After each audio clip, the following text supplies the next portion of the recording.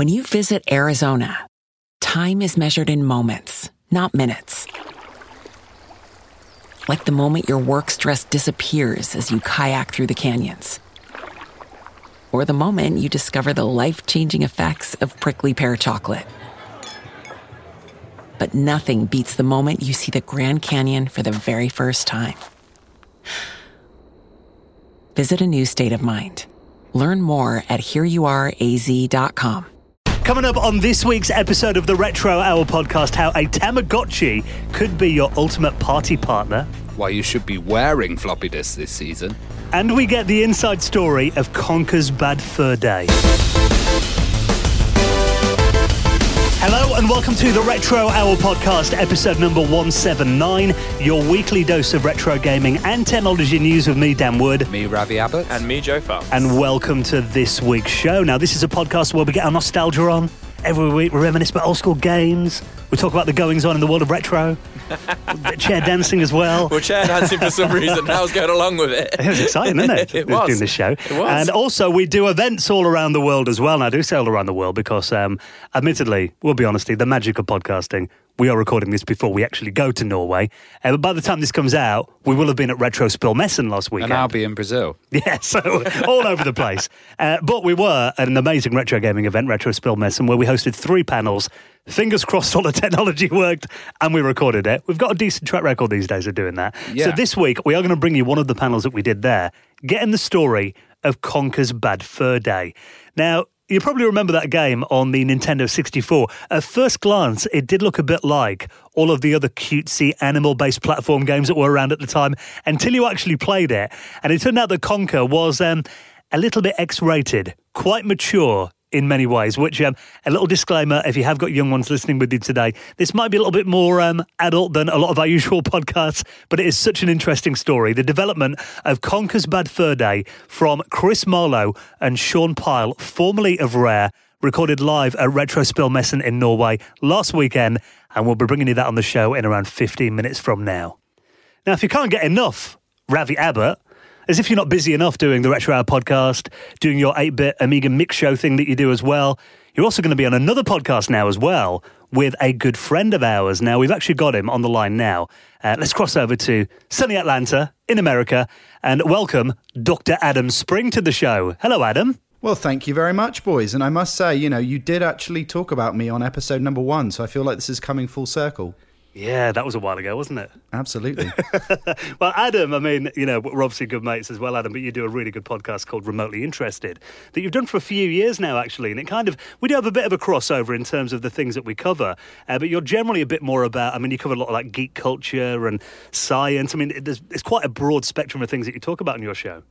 Yeah, so there's synergy there because, as I've said to Ravi and yourself before, Dan, we come from the same wow source of growing up in Britain at a time when micros and video game culture, we were just a bit spoilt, really, right? Yeah. I've had guests like John Matheson, who hardware designer of the Atari Jaguar, but at the same time now does a lot of stuff at NVIDIA. So we kind of talk about what people are doing now. Glenn Keller is a similar one as well. He did the Paula chip in the Amiga, now working on camera sensors for Foveon. And then, of course, did get AVGN as well. So talking to James Rolfe, that was kind of really cool. Yeah, and I think the cool thing about this podcast, because it's monthly, and basically I'm in England and you're in America, so you're getting loads of mad interviews. Like the latest one, we're doing a wrestling episode, right? Yeah, I'm actually editing that together as well at the moment, ironically enough. Yeah, so there's a wrestling school, and it turns out the trainer now is part of the company that's the main rival to WWE. A guy by the name of Tony Khan has invested $100 million into AEW, All Elite Wrestling, and Mike is involved. So I just happened to walk in his door one day and we started talking. Well, you've been doing this podcast solo for 4 years now, isn't it, Adam? You've been doing it a while. Started it in 2014, and as you guys know, doing it weekly is a very difficult thing. And I started to do that initially, and I tried to do that, and there's no way you can do that on your own. So over a period of time, it's evolved. It went from me and a guy by the name of Trevor. He then moved, and then I did it on my own. And over the years, it's kind of mixed it up. I've got sound bites in some of them, say, for instance, with James Rolfe. I've got also in there the producer of the Angry Video Game Nerd movie that's a friend of his. Kim Justice, as well, is also in there talking about him. And I can't remember who the other one is, but there's someone else in there as well, I think. Well, now you're going to be joined by Ravi as well every month. I know. I'm sorry. I'm not taking him away from you guys in any way, shape, or form. It's nice to have a break. Yeah, so, it's nice having somebody to bounce off. When you're doing it on your own, you really do have to be inventive of it's just me talking. How do I make that interesting when I'm clearly talking to people as a listener, but when you're in the room and you're talking to yourself, it's like, am I really that good a company? Yeah, so if you folks want to check out this podcast, it's at www.remotely-interested.com, and it's also on most of the services that you'll find the Retro Hour. Yeah, absolutely. And I love the fact that Adam and me are like we're Atari Jaguar bros as well. The only other guy I know collects for the Atari Jaguar. So. Oh, absolutely. I absolutely love my Jaguar. At the moment, funny story actually, going back to wrestling, there's actually a wrestler in the US. A couple of them have got a YouTube channel. And I know the retro gaming store that he goes to, and I actually contacted them one day and I said, look, can you stop him talking about Atari Jaguar on YouTube because he's driving prices up? I haven't got a copy of Atari cards yet. It's his fault. I was like, here's my phone number. If he needs anything, let me know. It's not rare. Body slam him. Yeah, exactly. Thank you, Adam. Thank you very much, boys. So people want to check out that. Where do they get the show from? It's www.remotely-interested.com. Or at that interested. I love the way he still did the www. Oh, of course. Ravi's old school through and through, isn't he? The three W's. World Wide Web. If you're really old school, http:// No, that's too insecure. It's going to be HTTPS. I was going to say, were you ever in a situation where you... too geeky. We've lost all the audience now. Yeah? That was a Chrome joke. I was going to say, have you ever been in a situation when you were in like school or uni or whatever, and you were that desperate you had to write down a website and use the whole like HTTP at freeserve.com. Come on. I remember back in the day, you'd often get listings or they kind of like listings in magazines of they do these hot websites of the week, and you'd look and you'd type them in. Oh, check that website out. And often it was like that. It was about 20 subdomains, /, tildes, all kinds of things you had to put in. Then it wouldn't work invariably. So I had a copy of Retro Gamer magazine I think it was about 9 years ago now, on holiday in Cyprus, and they had a part at the end of all these great, fantastic retro gaming websites. I was like, oh, fantastic. Couldn't get any of them to work. Other retro gaming fans out there somewhere on the internet. Now, actually, if you are, on your browser on your phone right now, you might have a look at our website as well, theretrohour.com. That will look quite similar to the remotely interested page because they're both made by you. Oh, yes. There is a little link there if you'd like to help support the Retro Hour podcast. Now, of course, this show comes out every week into our 4th year of doing the show now, but we couldn't have made it this far without your support. And any donation that we get, actually, there are lots of ways you can support this show. It's not just monetary. Often doing a little retweet or tagging your friends and stuff on Facebook. Or a review on Apple Podcasts or, sharing on Facebook. It's really all helpful. Yeah, and the Apple one, actually, you mentioned that. That is kind of, it used to be the iTunes chart, but now, renaming it to the Apple Podcast chart. It is really where, that's kind of the top 40 of podcasts, isn't it? It's like the official chart. So, if you do help us out on there, leaving us a review or a 5-star rating, it gets a show in front of new people. That's really appreciated. So, any way you can get the word out there, or just retweeting or reposting one of our social media posts or help, tag your mates in there. Join our community at Discord and chat with us. Absolutely. Or if you'd like to make a little donation into the running of the show as well, that really helps out, pay for all our server costs and distribution costs and everything too. And any amount that we get, of course, 100% goes back into the running of the podcast. And you can make a donation via PayPal, dead easy. The address is actually paypal@theretrohour.com, or we do have a little supporters link if you want to do it directly through our website at theretrohour.com. And any amount you donate will earn you a shout in a future episode in the very prestigious, there is no more prestigious high score table in the world of retro gaming. Joe knows that. I know this. Ravi knows it. Yep. We all know this. I know it. And you will get your place in there. Now, this week, we want to say a big thank you to Stefan Riemer, Gary Heather, Philip Blanchard, and our good friend Paul Kitching, who all made donations into the running of the show, and you can do the same at theretrohour.com. Now, did you have a Tamagotchi back in the day? Naturally. I had about 3. Yeah. How long did they normally last then before they died? Juggling them to keep them alive. I couldn't handle one. Not very long. I remember my dad was a lecturer and he had one. He said it beeped in the middle of a lecture and he had to say to his class, I've got to go feed my Tamagotchi. And he ran and fed it. For God's sake. I remember we went on a holiday when they first came out and we went to the Lake District, and for some reason my parents decided to drive via Blackpool on the way home to get us all Tamagotchis. No way. And the buttons fell out of them the next day. Didn't win them at one of those like £1 machines, did they? Probably.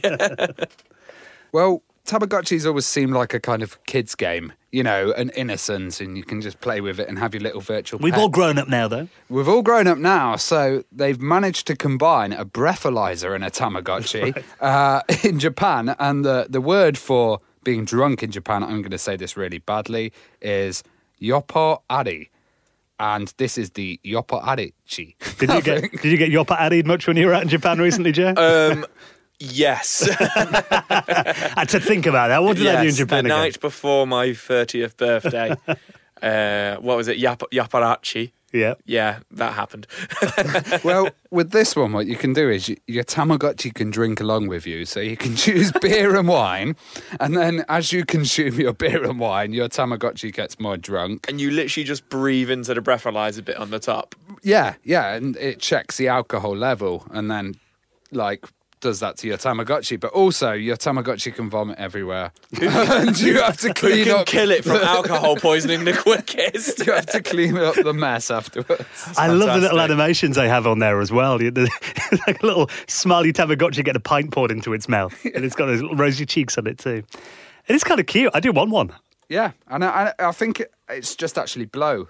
Yeah. Just your breath. Yeah, they That's do the look breath. cool. That would be amazing once they hit the There's UK. just a small filter on the top, isn't it? And you just blow into it. Imagine if the police pulled you over, pulled out a Tamagotchi. That's it, sir. You're wasted. This Tamagotchi is off the scales. It means you never have to drink alone again, Joe. Look at that. Look Absolutely, At there we go. I wasn't alone.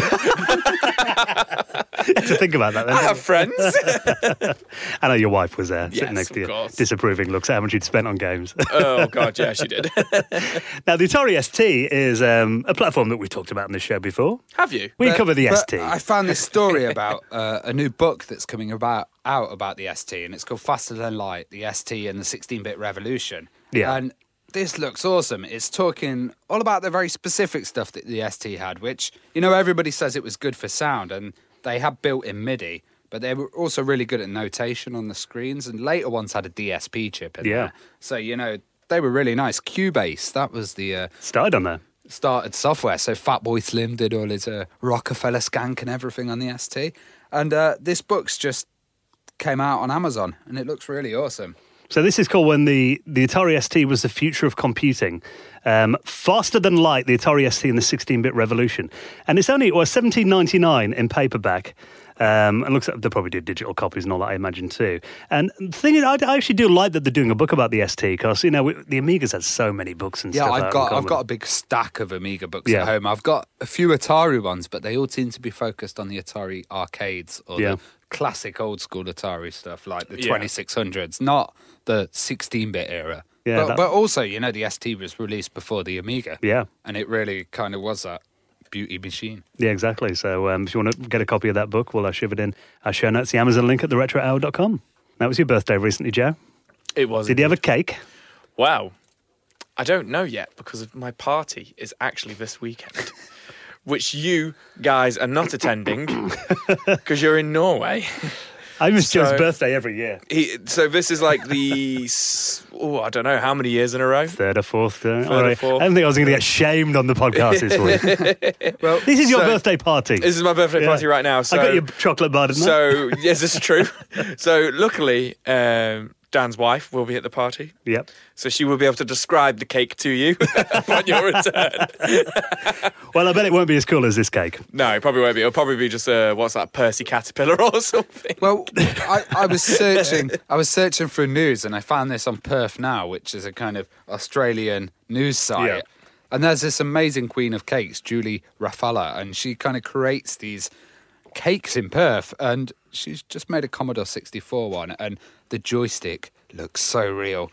That joystick is cake. I can't believe it. So And- Ravi sent this over, and I opened it, and I thought it was, at a glance, it was just, it was a Commodore 64. And then when I looked at it again, I was like, oh, that Commodore 64 looks ever so slightly wonky. And I was like, wait, it's a cake. Like, what's going on here? Now, this is a classic bread bin style Commodore 64. It's got a 1541 floppy drive next to it as well. You'd eat that floppy drive, wouldn't you? Oh, I could slice out of that. That'd be delicious. An Atari-style joystick next to it, quite randomly. But also, what's really cool is they've actually got some basic code on the cake stand as well. It says, ready, load Stuart's 40th birthday, 8, 1. So that's so well done, though, isn't it? You remember my mum's cake that she made for us after the first year? That was like I forgot about that. An Amiga cake. A melted Amiga. Yeah. Oh, and you brought it in and forced it on us. Yeah. Well, this. I'm sorry, Mum, but this tops it. Yeah, but thanks, Ravi's mum. It was nice. Yeah, She's never done us a cake since. No, we should have a we should have a bake-off. Third anniversary. Yeah. Slacking a bit, your mum. Come on, Ravi. Now, we've talked about cakes this week. We've talked about books. What about something you wear? Yeah, so this is another totally random story. Sorry I'm coming with the random ones this week, but I just thought this is funny. So Ravi comes at me. Have you ever worn a floppy disk, Joe?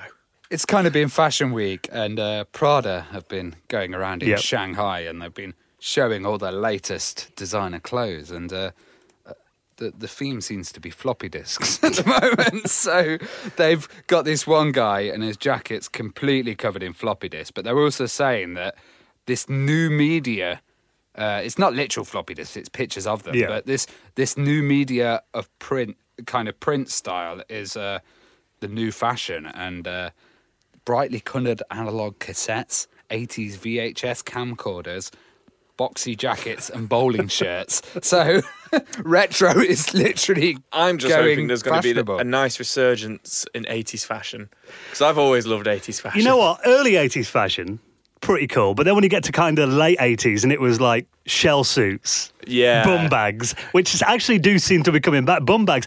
Randomly, I keep seeing people wearing bum bags, but wearing them over the shoulder, across the chest. So where I work, there's quite a few young lads who work there, and I do see the bum bags over the shoulder. Yeah. You know, and I'm just like, what is that? I'm sat in like my office, so like, well, I say my office. I'm sat across the office, and I'm just like, what is that? That's because they all want to look like a roadman. That's what it is. Yeah, that's what it is. The main thing I loved about discs. I loved about 80s fashion was the power dressing. So the huge shoulder pads, the display your dominance with some shoulder pads. Yeah. You come in next week like that, Ravi. Yeah. Huge perm. You peacocking over there? Yeah. Peacocking. Yeah, but it's so random that kind of even floppy disks like being displayed at a Prada catwalk show. Insane, it just proves how like mainstream kind of retro is becoming now. I actually I've got a friend of mine, Neil, who listens to our show, actually lives in Dubai. And he posted a picture, actually. They've got Virgin Megastore still out in Dubai. Oh, wow. And they've started selling 90s albums on cassette tape in the last couple of weeks in there.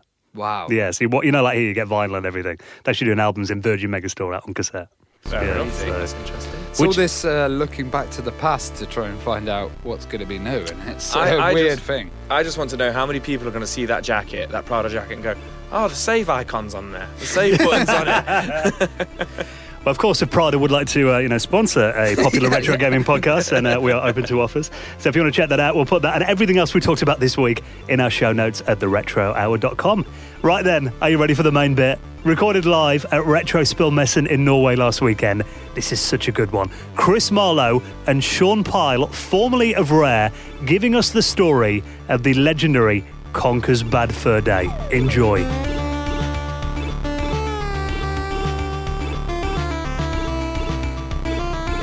Good afternoon, ladies and gentlemen. Hope you're having a brilliant weekend at Retro Spillmessen so far. My name's Dan Wood. I'm Ravi Abbott. And we host a weekly retro gaming podcast from the UK called The Retro Hour. Now, you can get it from wherever you normally get your podcasts from or our website, theretrohour.com. And what we do is we talk about what's been happening in the world of retro gaming over the last week, and then we're joined by a special guest on our show every week. Now, these are veterans who've helped shape the games and companies that we grew up playing, and that's what we're doing this weekend at Retro Spillmessen. Now, the game that we're going to be talking about for the next hour, I should just say, if there are any young people in the audience, the game, and our guests as well, in fact, are rated mature, so there may be some adult themes discussed. But please give a warm welcome to our guests to talk about Conker's Bad Fur Day, Chris Marlowe and Sean Pyle.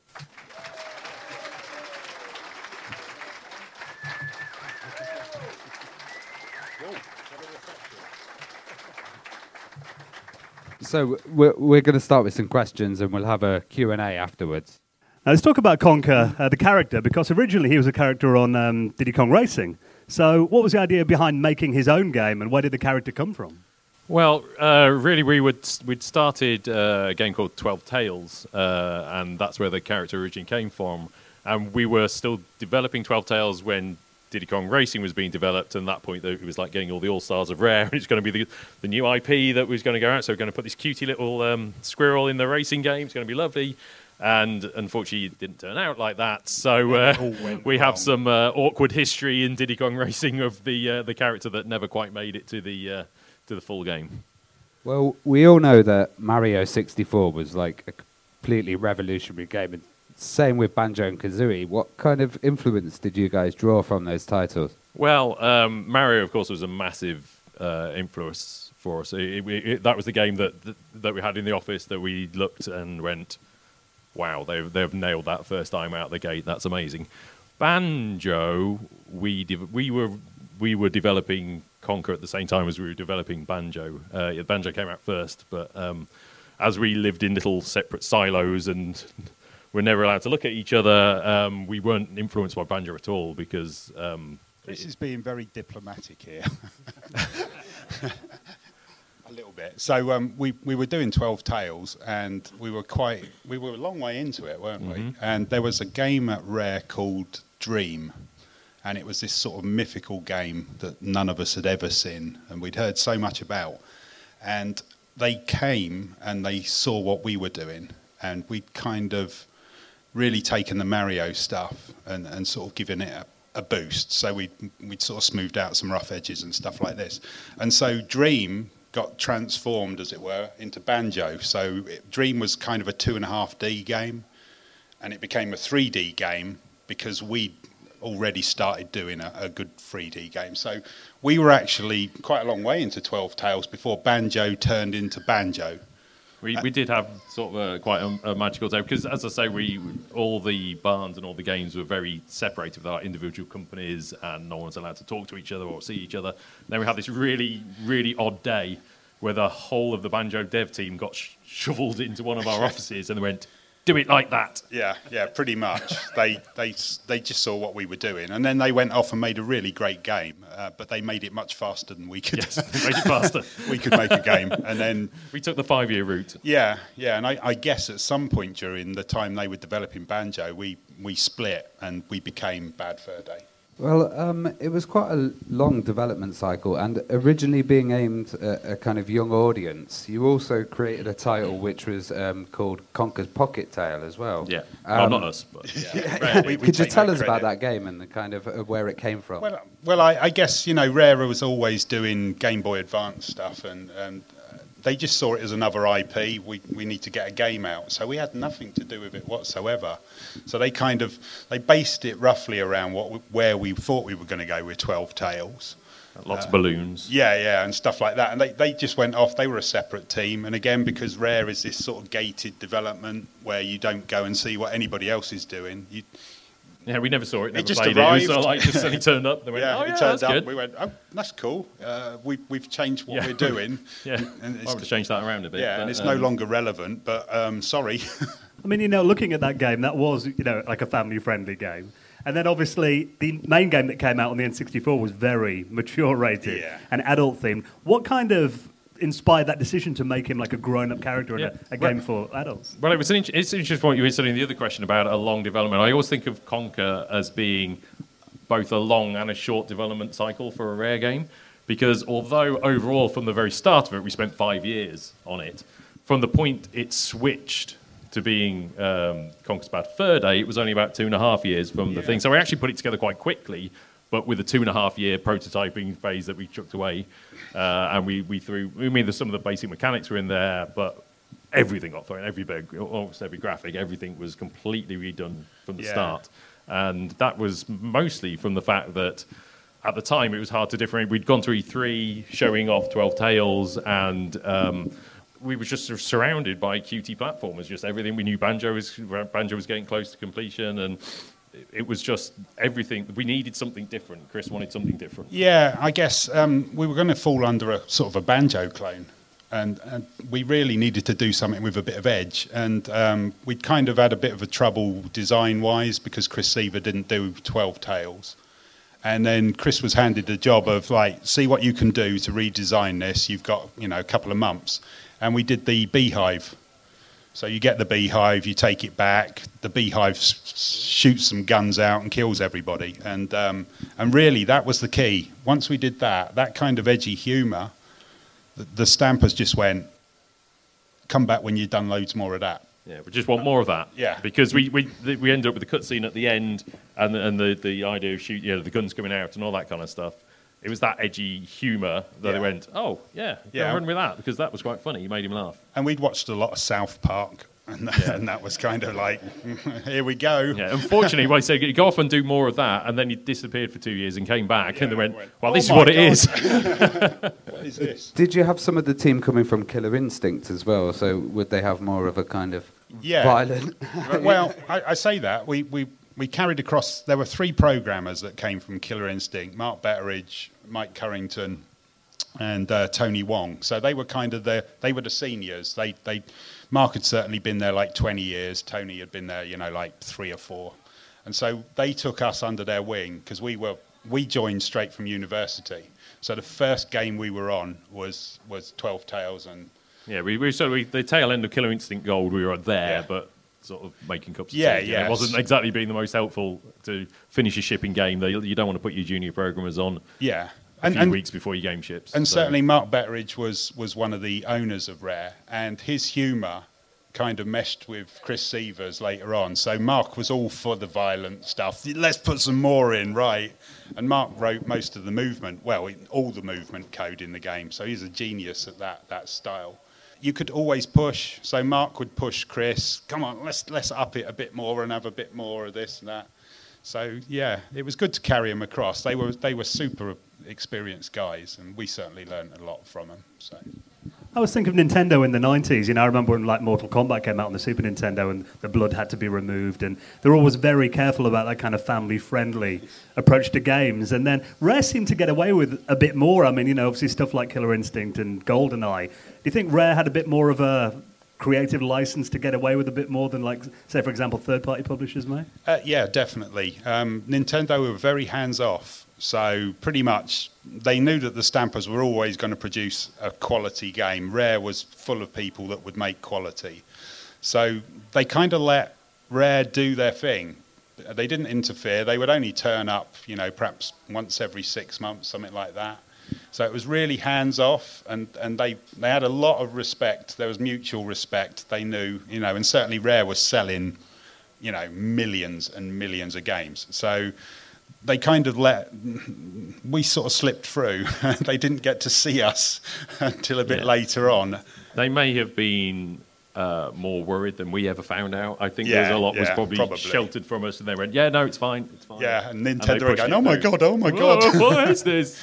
But they were pretty good for that as well. The team was kind of kept away from any politics outside, We just got on with our jobs. And there was very little that we had to cut or remove. So we overstepped the mark a few times and had to be reined back in. But probably for the best.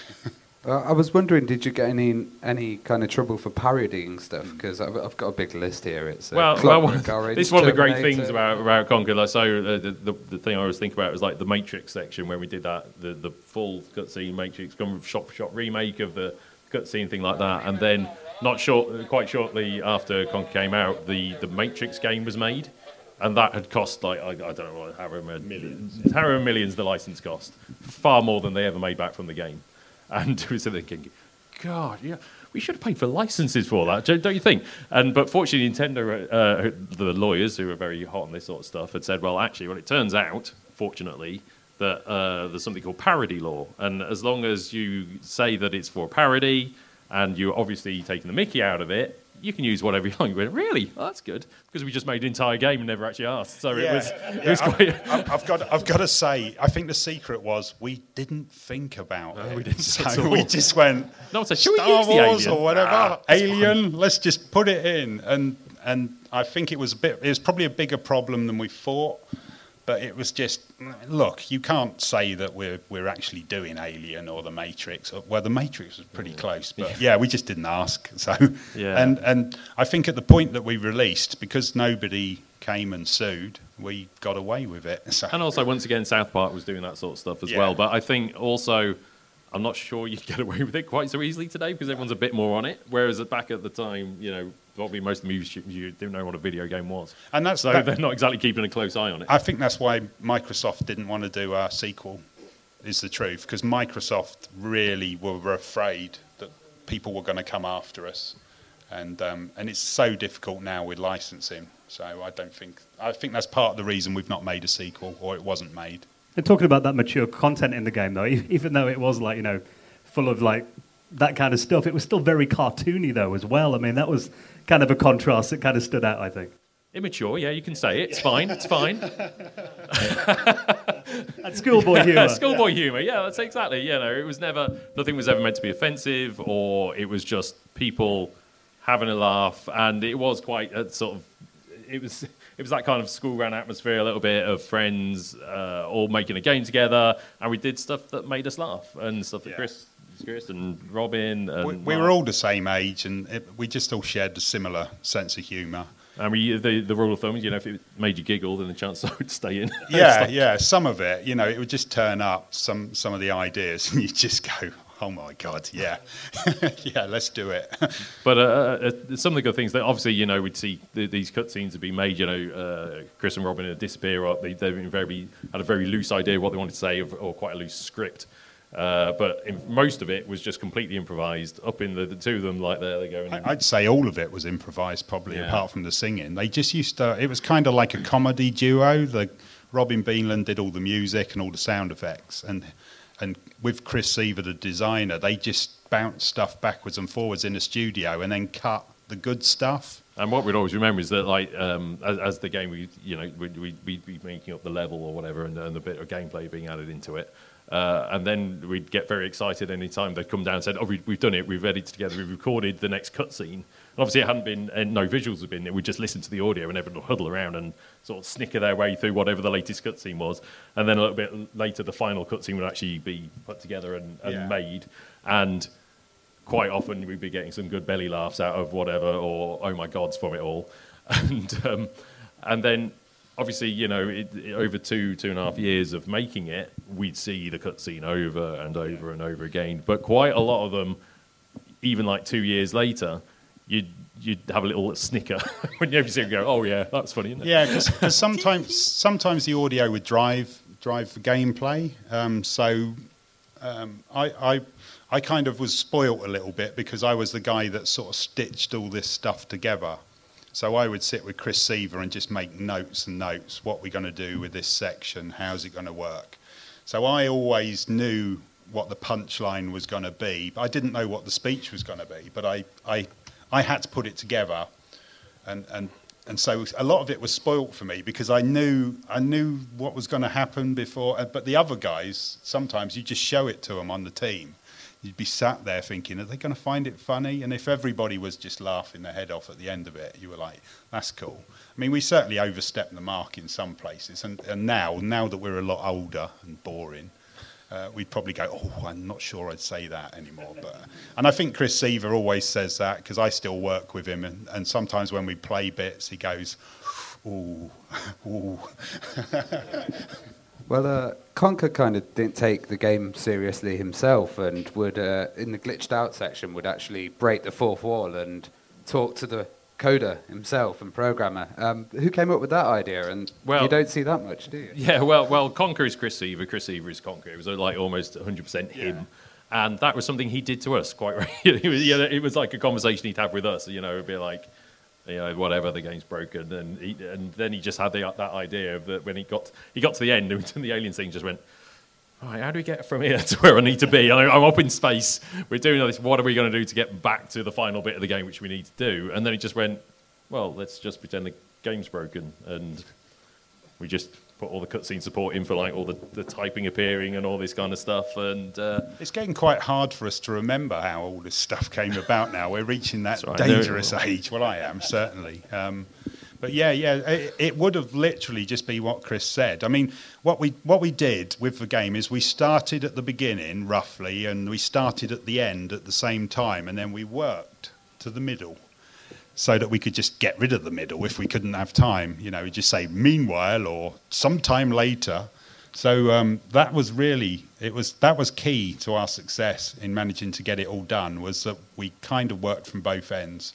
Yeah, there were a few levels that never made it in. And lots of stuff that would have been really cool. Chris just goes, right, okay, that level's gone, We're no longer going to inflate the pig with the bellows. It's fine. That's just going to go. And we didn't mind. Yeah, but Chris has just got an endless imagination. Chris Seaver. It's like, honestly, it's just like joke after joke with this sort of thing, and he could have basically done anything. And an encyclopedic knowledge of movies. Yeah, he's got a photographic memory for movies. So he'd watch a movie. So a lot of the parodies, Chris had just watched the film. So he'd watched The Matrix on Wednesday, came in on Thursday and said, right, let's do The Matrix. Okay, it's a whole film, well, let's just do it. Then we'd rough out an idea for, what sort of gameplay was involved. But when it came to the cutscenes, he could sit and dictate what he'd seen, at the cinema. Or he'd say something like, okay, that scene in Alien where they're walking down that corridor and the sound of the wind like this, I want it to sound like that. Yeah. So he could then get the DVD out and goes, oh, that's what's in his head. Yeah, and he still does that. He'll say to me, because I work with him, he'll say, I need it to sound like, the bit in Alien when all the alien drops down from the ceiling and the chains are rattling, like that. And I'm like, okay, right, go and get the film. Okay, sounds just like that. Well, did you have any previous voice acting experience? I don't think... Well, Chris did. Chris had been in Star Fox, wasn't he, as the Toad guy? Yeah. What's his name? Slippy. He was Slippy. That's right. So he did Slippy, and he... At Rare, we never hired voice actors. It was just like anyone... Right, anyone fancy doing this? Anyone got a silly voice? We were very cheap. We were very cheap. That was our number one feature. We need some expensive voice acting. Get one of the programmers. Yeah. So I'm sure it's quite a well-known fact, but Chris Seaver did all the voices in Conker bar 2. I think what it is Chris Seaver's from Liverpool, so anybody who knows the Liverpool accent, I can't do it, but it's quite distinct. But Chris doesn't sound like he's from Liverpool anymore. I think he's good at changing his voice. And so the way he used to demonstrate some of the gameplay is he'd come in and do it. He'll quite literally bouncing up and down the corridors and doing the voices. And it's kind of just a natural thing. He's really good at accents. And so because we could pitch him all up and down and we could fiddle around with them, you could make him sound like everybody. I think it just started off at the beginning because he was cheap. And I think the idea would be that he'd probably do the voice of Conker. But to end up doing everything, I mean, it's unbelievable, apart from Berry. Yeah. Which is the single. I think he enjoys doing ladies' voices as well, but Berry was the one that we wanted it to sound properly feminine as opposed to "ooh, matey." Yeah.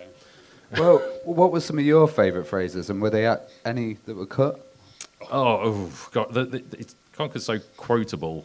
Now that's what I call a bowel movement. I suppose is probably should be mine. Sean.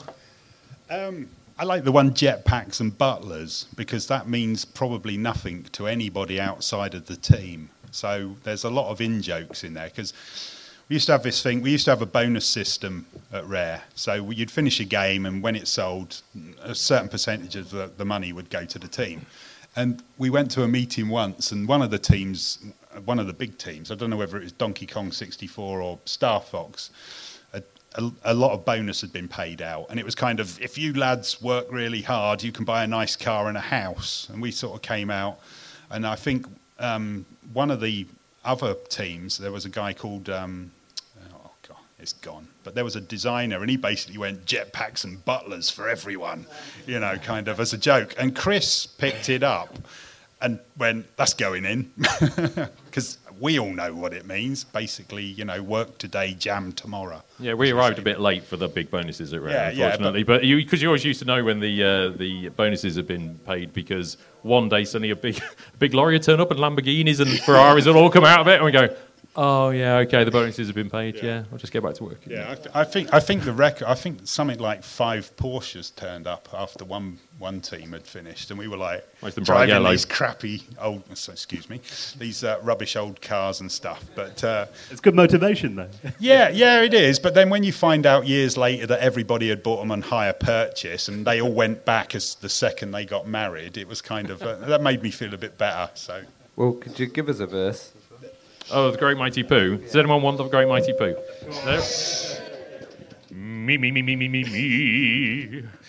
I am the Great Mighty Pooh, and I'm going to throw my dish at you. A huge supply of tish comes from my chocolate starfish.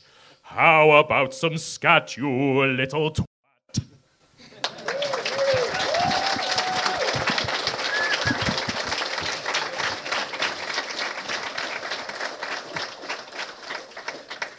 Following on from that's quite difficult, actually. But I mean, obviously there was so much in the game, graphics, the tracks, the samples, and everything as well. I mean, is that why, obviously, you went up to a 64 megabyte cart? I mean, that must have, added to the expense as well. I mean, when was that decision made? I think what happened is one of the programmers said I can do MP3 encoding, so we could compress the speech small enough to get it on a cartridge. So from that point on, we said, right, everything's going to have speech in the game because it's really expensive to do. And it just grew and grew and grew. And we literally squeezed everything to death to try and fit it in. But I think it was something like 42 meg of the 64 meg cartridge was audio. I think it was higher than that, actually. It might have been 48. So basically, we couldn't have released the game. Well, we could have released the game on a tiny cartridge if we took all of the speech out. The speech was the killer. It was just vast. Yeah, at the time, Grant Kirkhope on Banjo said it was impossible. Yeah. Impossible to do. So we went, right, okay. Yeah, that was it. That's all we need to hear. Yeah. We're going to do this. He said you can't do full speech. Can't do full speech. No, it's got to be... And we go, no, I think we can do better. That's quite a good impression, actually. So, hello, Grant. We love you, Grant. Yeah, so they said, no, it's impossible. Nobody can do that. So off we went, and we had a really cool guy called Mike Currington who wrote the MP3 decoder. So we managed to fit it all in. But yeah, it was touch and go. Turns out Grant was almost right. Yeah, he was almost close. Yeah. It was unbelievably close. I mean, we were literally counting stuff in at the end to get it to fit. But yeah, we had to go to 64, and so the price was huge because a 64-bit cartridge just to manufacture was nobody was doing it. It's the biggest cartridge. Yeah, so I think that's why we ended up at like $60, and $60 was like a huge amount back then for a game. So nobody bought it. And also, makes it great for all the retro revival events. So you can buy it for. It was released in 2001, and it was kind of one of the last 16 titles on the N64. But that led it to having really good graphics because you guys must have kind of learned all the techniques. Yeah, we had the benefit and the curse of being right at the end of the console, because at the time we'd had like 5 years of experience of getting every single thing out of that engine that it could do, just absolutely everything that we could think of. And had even more time to think about of that sort of stuff. I mean, we did the entire game without a debugger for a start off, which was amazing because literally, I remember right at the very start, we had I think it was called Code Warrior, Code Work, something like that was the debugger that came with the N64, the Nintendo supplied one, and Nintendo is 64 bits. It's like, but no one ever used it. It was only ever 32-bit registers, but everyone used them as 64-bit registers, and Tony Wong, who we mentioned earlier, said, I found this undocumented switch that if we turn it on, doubles the number of registers and makes us be able to do loads more optimizations, but we lose the debugger. And we'll take them, we'll take the registers, we're going to have them. Yeah, and we did it all with print statements. we had not a breakpoint, It was very hard to use. But we did some crazy things as well, because the N64 uses this separate sort of language. It's got separate processors that nobody knew about other than us, dev teams. And Tony just rewrote the whole of the microcode, it's called, so that we could have more lights than any other game. Now, we did that. It was just purely because it would look better, and Tony was like, let's do it. So he basically spent months and months rewriting this all the code was in Japanese. All the instructions. All the comments were in Japanese. The code was slightly better. There were some English words, but Tony basically figured this whole thing out, rewrote the lighting. We literally pushed it as hard as we possibly could. Yeah, it's also why it's so hard to emulate. That's why it was one of the hardest games to emulate, because we just did insane things that nobody else had ever done, like virtual memory. We had, let's say, because it was it's a cartridge, we could whip things out in and out of the cartridge quite quickly. So we did crazy things like the sky dome. So when you look around, there's the whole sky that we had it was a massive texture that we had to chop up into little 4K textures, because that was the beast texture the N64 could handle. And so we had all these little squares all the way around making up the sky dome, but we couldn't fit that in memory. So what we ended up doing was, as we only loaded what you could see, and then as you turned your head around, we'd be throwing away textures on this side and loading them in on this side. Yeah. So we just did crazy everything stuff. Was like that. The biggest hurdle we had was that we only had 2 meg of memory. Now, anybody who's into their tech now will just go, what? A single picture. Well, you couldn't even hold that in the whole of it. So we were really, really constrained by this fact. So everything we did was about, how can we get this in, do its thing, get it out, get it in, do its thing, get it out. So like all the animations in the game, when we do an animation, we load it off the cartridge at some point, then we use it, then we throw it away, because we need that memory. So we got this massive system going on in the background that's doing all this housekeeping. Yeah, we ended up having, because there was only so much in the memory map in this 4 meg of memory that we could use. There was only so much for code, and we actually wrote more code than would fit in the space we had for code. So there was a virtual memory thing ripping code in and out as we were going along. I hope some of you are following this. We're going off on a bit of a techie rant here, but yeah, you can imagine. But a lot of it was that we didn't really know what was possible and what was impossible.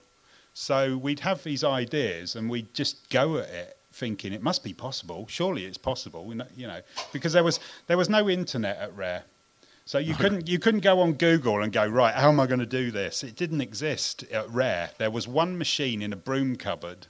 You had to book time on it. You had to fill out a form to say what you're looking for. The purpose of your internet search. Yeah.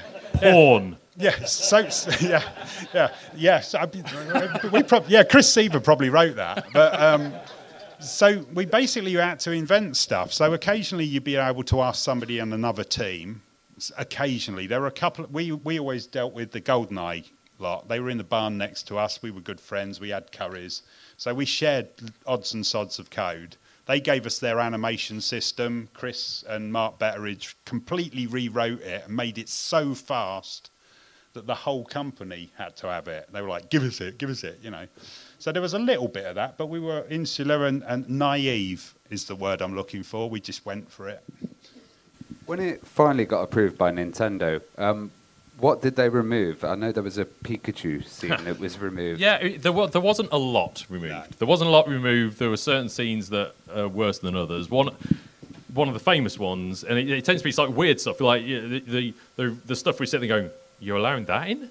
And yet other scenes you go, oh, why are they taking that out? But yeah, so there was one scene where there was the Weasel bosses, and it does the whole sort of like Sopranos mafia sort of stuff. It was the Unforgettables, wasn't it? It's the bit where Robert De Niro clubs one of them to death with a baseball. So a baseball bat, not a baseball. Yeah, a baseball. Yeah, that'd be weird. Yeah, and that was. Yeah, so we had a little Pikachu tail coming across, and then one of them gets out a baseball bat and just bats off screen, bats it to death, blood everywhere, and goes, "You gotta catch 'em all." So we thought, this is cool. Well, that's funny. This will definitely go. Nintendo won't have a problem Nintendo will with love that. Yeah, and they just went. We licensed this stuff. Nope. Take it out. Another one was there's a scene where the pitchfork gets hung.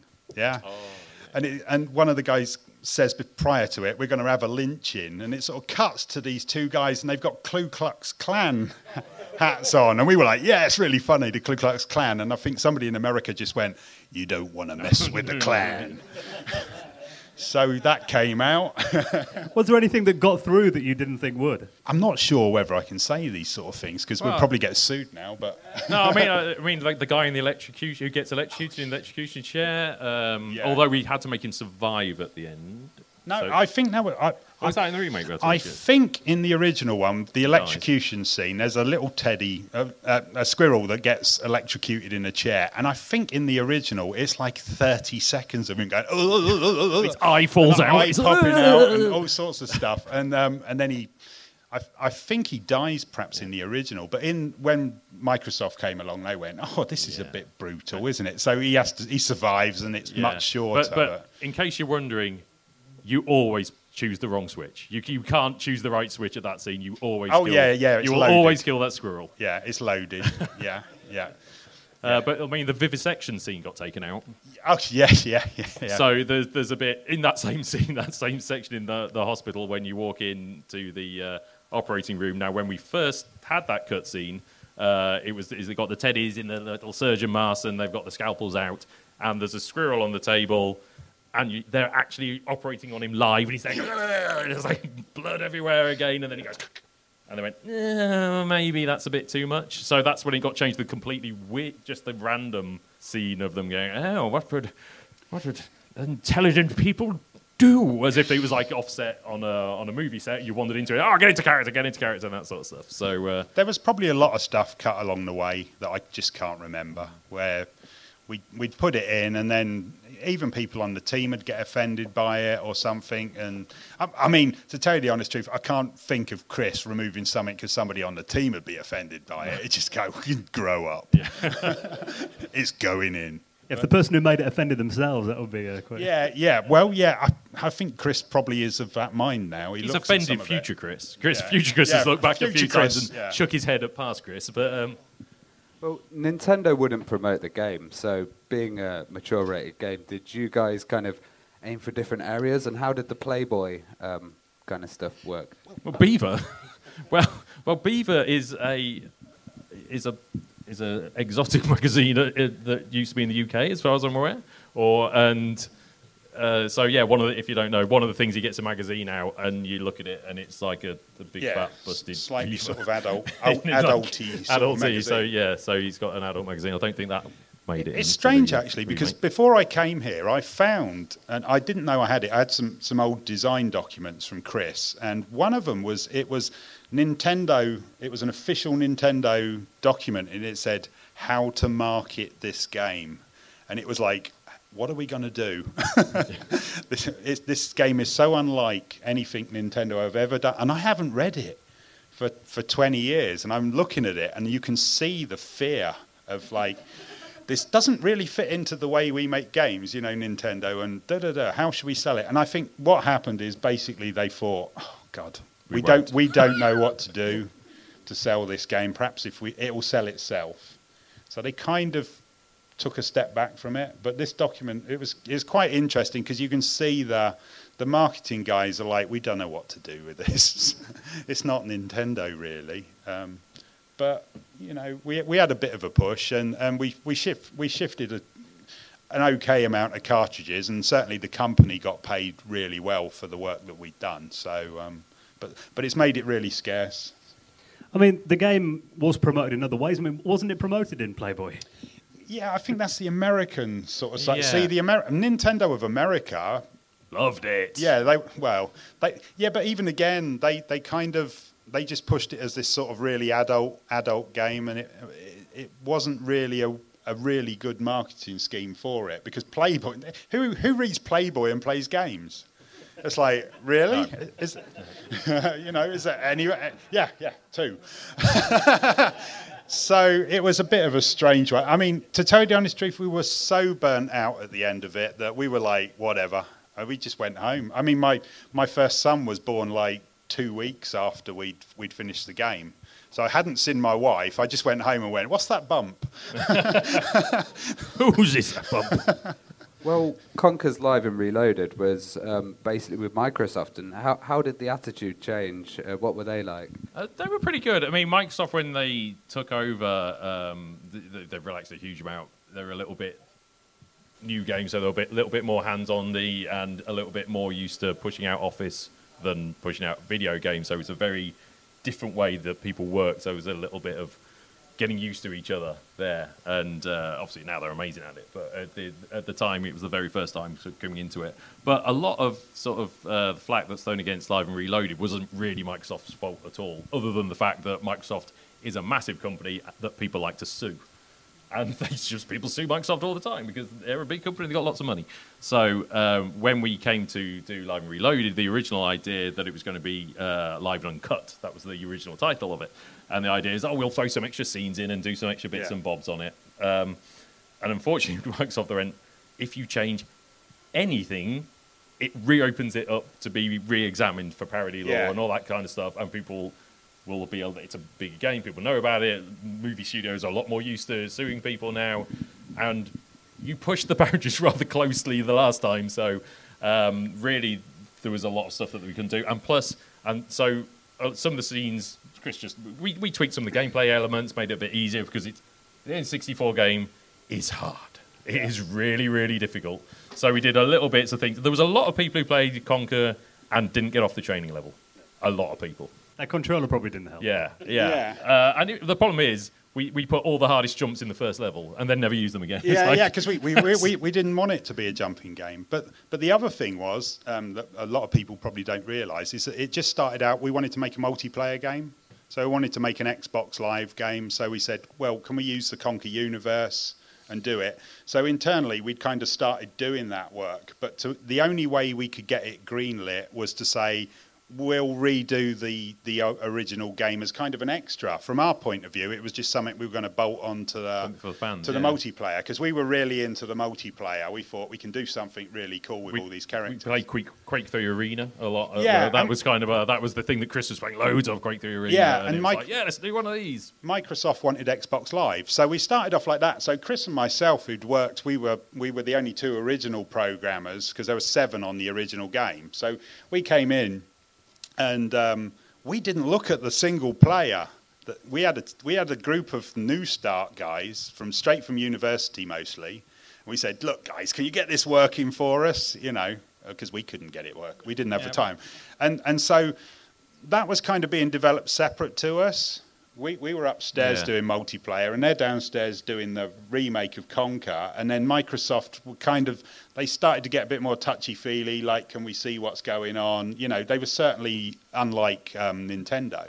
But they were still good guys. They were all gamers. The original Xbox guys, Ed Freeze and all the rest, they were gamers. They were people you could talk to, and they knew their history of what was going on. It was Chris and Tim who said it has to have the single player. We can't just do the reloaded bit. Yeah. And then there was just a couple of Xbox rules that meant that they couldn't release the game if it had certain words. So we had to add a few more, but it's not many. It's actually not many. Yeah, because I was listening to Live and Reloaded, and everybody's going, "Oh, you removed all the swearing," and there's plenty of cursing in there. There's certain words that you can't put in Microsoft, the games without them going to an 18.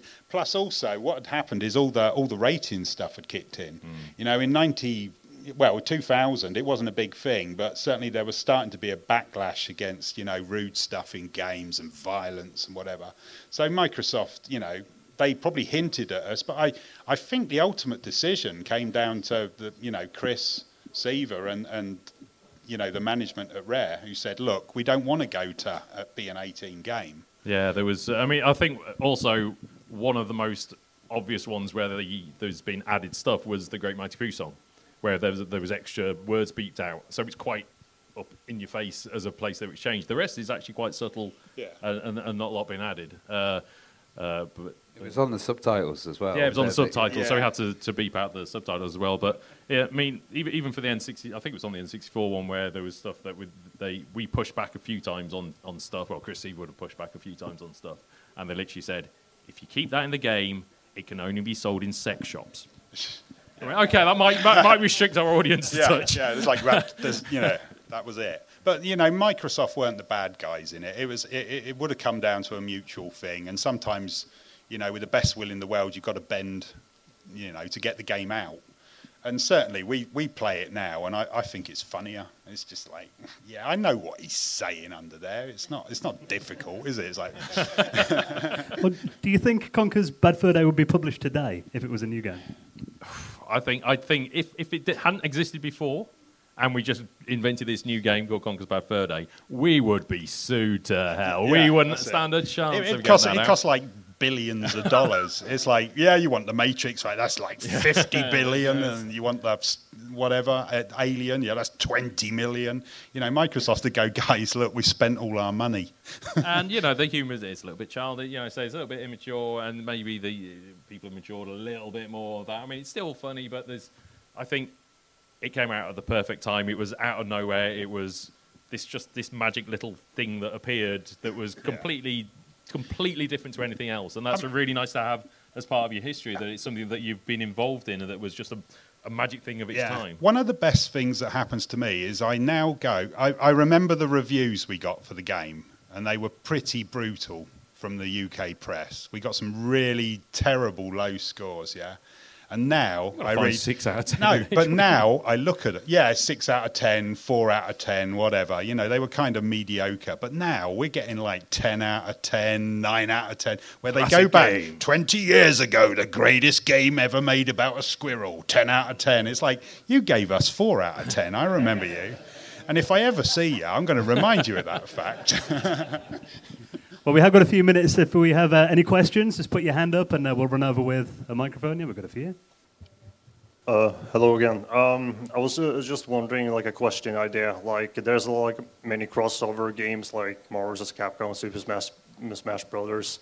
Do you think it's like a good idea to put like Conker along with a character like Duke Nukem? I'd like Capcom versus Rare. I could see it. I'd love it, but. They tend to be for other studios to do and not for us. It wouldn't be the sort of thing that Rare would do, I imagine. But I'll say, once again, Banjo and Smash is the best example I can think of. I couldn't think of a better, other than Conker, obviously, in Smash, a way of like combining those things. I mean, the Killer Instinct got remade just recently, and that was great. And you certainly got Battletoads came into that.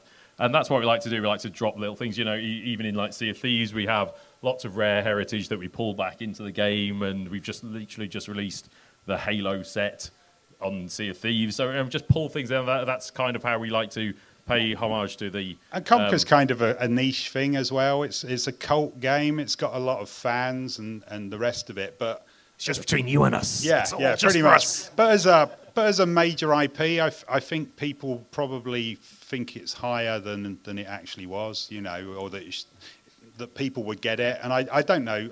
We get a lot of people now that go, I only played it like 6 months ago. This is great. Yeah. You know, that's really nice. That makes you feel really good. And perhaps we did something special. Yeah, it's lovely to know that any time when a fan comes up and just said, yeah, I played it, you know, whether it was 6 months ago or, you know, when they were 7. Mature rated game, everybody. Yeah. 7 was not the time to play. We're going to have to hunt you down.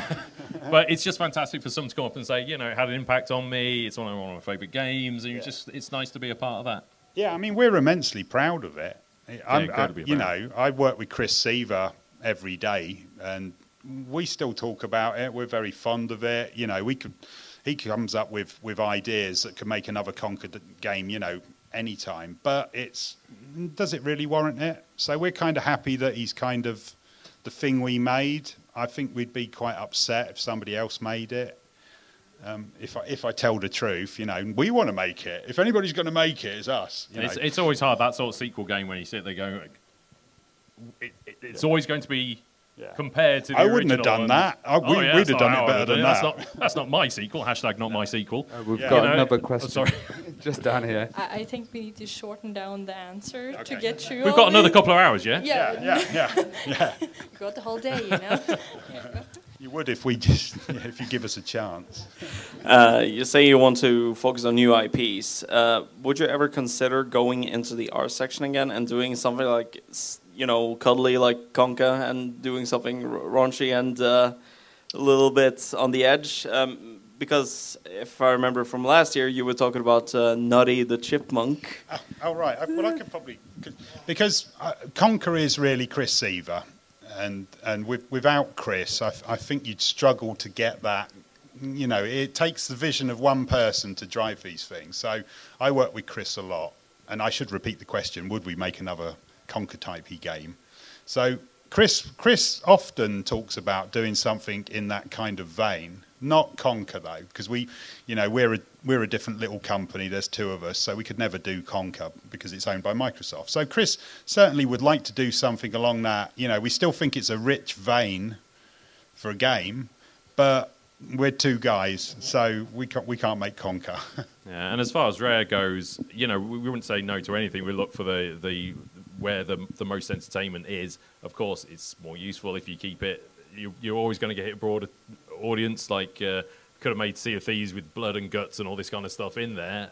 But there are people who will target for that. But we want it as broad as possible to get the players in, so you get the most amount of stories out of it and that sort of thing. So but you know, would we ever make a perfect dark, like super dark, perfect dark? Sounds great to me. But we have time for 2 more questions, if we're quick. So I heard stories where they showed the demo or prototype build to like the Japanese president and the American president Howard Lincoln and Minoru Arakawa, and like the Japanese Arakawa laughed hilariously while the other wasn't really thrilled about it. Do you know anything more about that? And which one was which? I don't know this story. I don't know. I mean, humour's a strange one. Conker is very much a British game. It's British humour, and so unless you share that, you know, somewhere like Canada probably would get it really well, you know, because Canadian humour to me, you know, I can watch Canadian humour and I get it as a Brit. But America, it's completely different. They don't really get satire that well. It's just not something that's delivered in their comedy system. So a lot of people didn't really get Conker in America, and I think it's probably the same everywhere. I don't know what the humour is like here. I'd like to think you've got that kind of you know, sort of quirky stuff, because American humour to me does nothing. But in a similar vein, although I'm not sure about that meeting, we did have Steve Ballmer at the time, who was vice president of Microsoft. He'd just flown to see the Russian president, and on his way back, he popped into Rare, and we all came in on a Saturday to sort of show him around the studio. And he sat down, and we had to just show him a bit of Conker just before it came out, and we were showing him the Saving Private Ryan beach run-up cutscene. So I just sat there like that, and he was laughing his head off at the end of it, just absolutely killing him. It just went, "How are we gonna sell that?" Yeah. And he's just killing himself. Yeah. So it's not cut and dry. It's certainly, but you know, perhaps the Japanese humour is slightly more European, you know, than American style. But you know, each to their own. One more. I have a question. In this game, it starts out with a hangover, right? And you fight a giant poo. So it's a lot in this game. So I wonder, was some of this working with the game somewhat disturbing? Was it something that you find that we don't do that? Now we're crossing a line. Okay, what's the game? I suppose that question is, did the game disturb us? Oh yeah, definitely. We were disturbed to begin with, to be fair. Yeah. I think there were a couple of people on the team that were probably a little bit more sort of religious and a little bit more straight-laced than we were, and I think we probably offended them a bit, but they just kept quiet and got on with their work. Whereas the rest of us, it was... We all had a very similar sense of humour, which helped. And we were all sort of in our late 20s, you know, well, coming, you know, mid to late 20s, and South Park was such a big thing, and we all just used to sit after we'd worked all day, we'd watch South Park at 11 o'clock at night or something, watch an episode. And that was quite good. That sort of gave us the view, well, you can get away with just about anything. If they can do it, so can we. Yeah, so, but I don't... We just all shared a similar sort of humour. We were lucky. It was just a really good team, you know, and that was it. You couldn't wish for better people to work with, really. So I miss a lot of them. Well, guys, I think we could easily do another hour or two with you guys at Get More Stories. It's been amazing. Book 2 hours next time. Well, we have reached the end of our time, but thank you so much for sharing your stories. Please give a big thank you to Chris and Sean.